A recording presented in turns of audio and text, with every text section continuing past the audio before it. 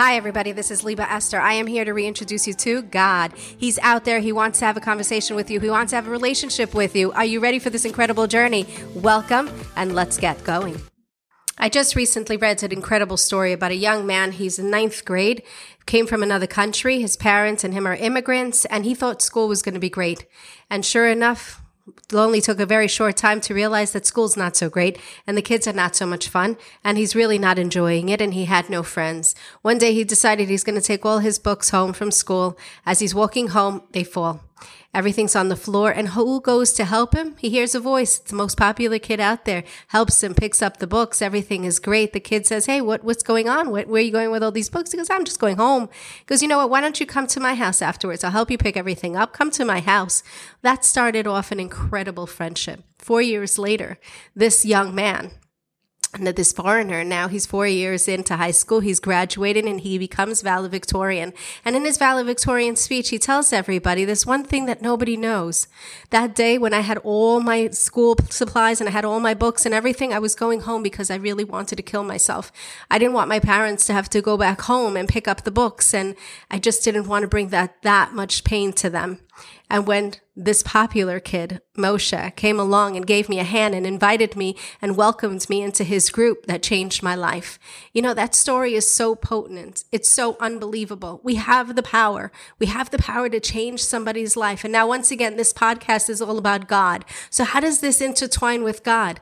Because we're all godly-like, every single one of us. So we have this thing called a mouth, and we have words, and we have thoughts, and we're able to formulate these things. And we're able to look at somebody and say, you know, is that person doing all right? Can I help that person? Can I make that person feel better? Do you remember the time that somebody said something so hurtful to you? Words can kill, but words could also bring somebody up. Do you remember the time that somebody made you feel so amazing, so great?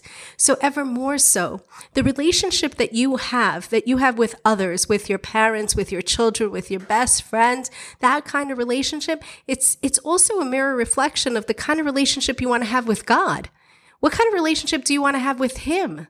What are you saying? Can you imagine if you saw somebody treating your child poorly, would you feel good or bad about the perpetrator? The likelihood is that you'd want to, I don't know about you, but I certainly would want to, get involved there. What do you think God is feeling when we treat another human being poorly? But let's make it into a positive. How about when you treat somebody nicely, when you see that your daughter came home first day in school and she found her very best friend and they've been best friends forever?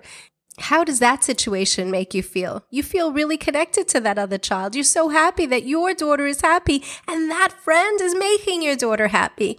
That's a relationship that we want to create with God.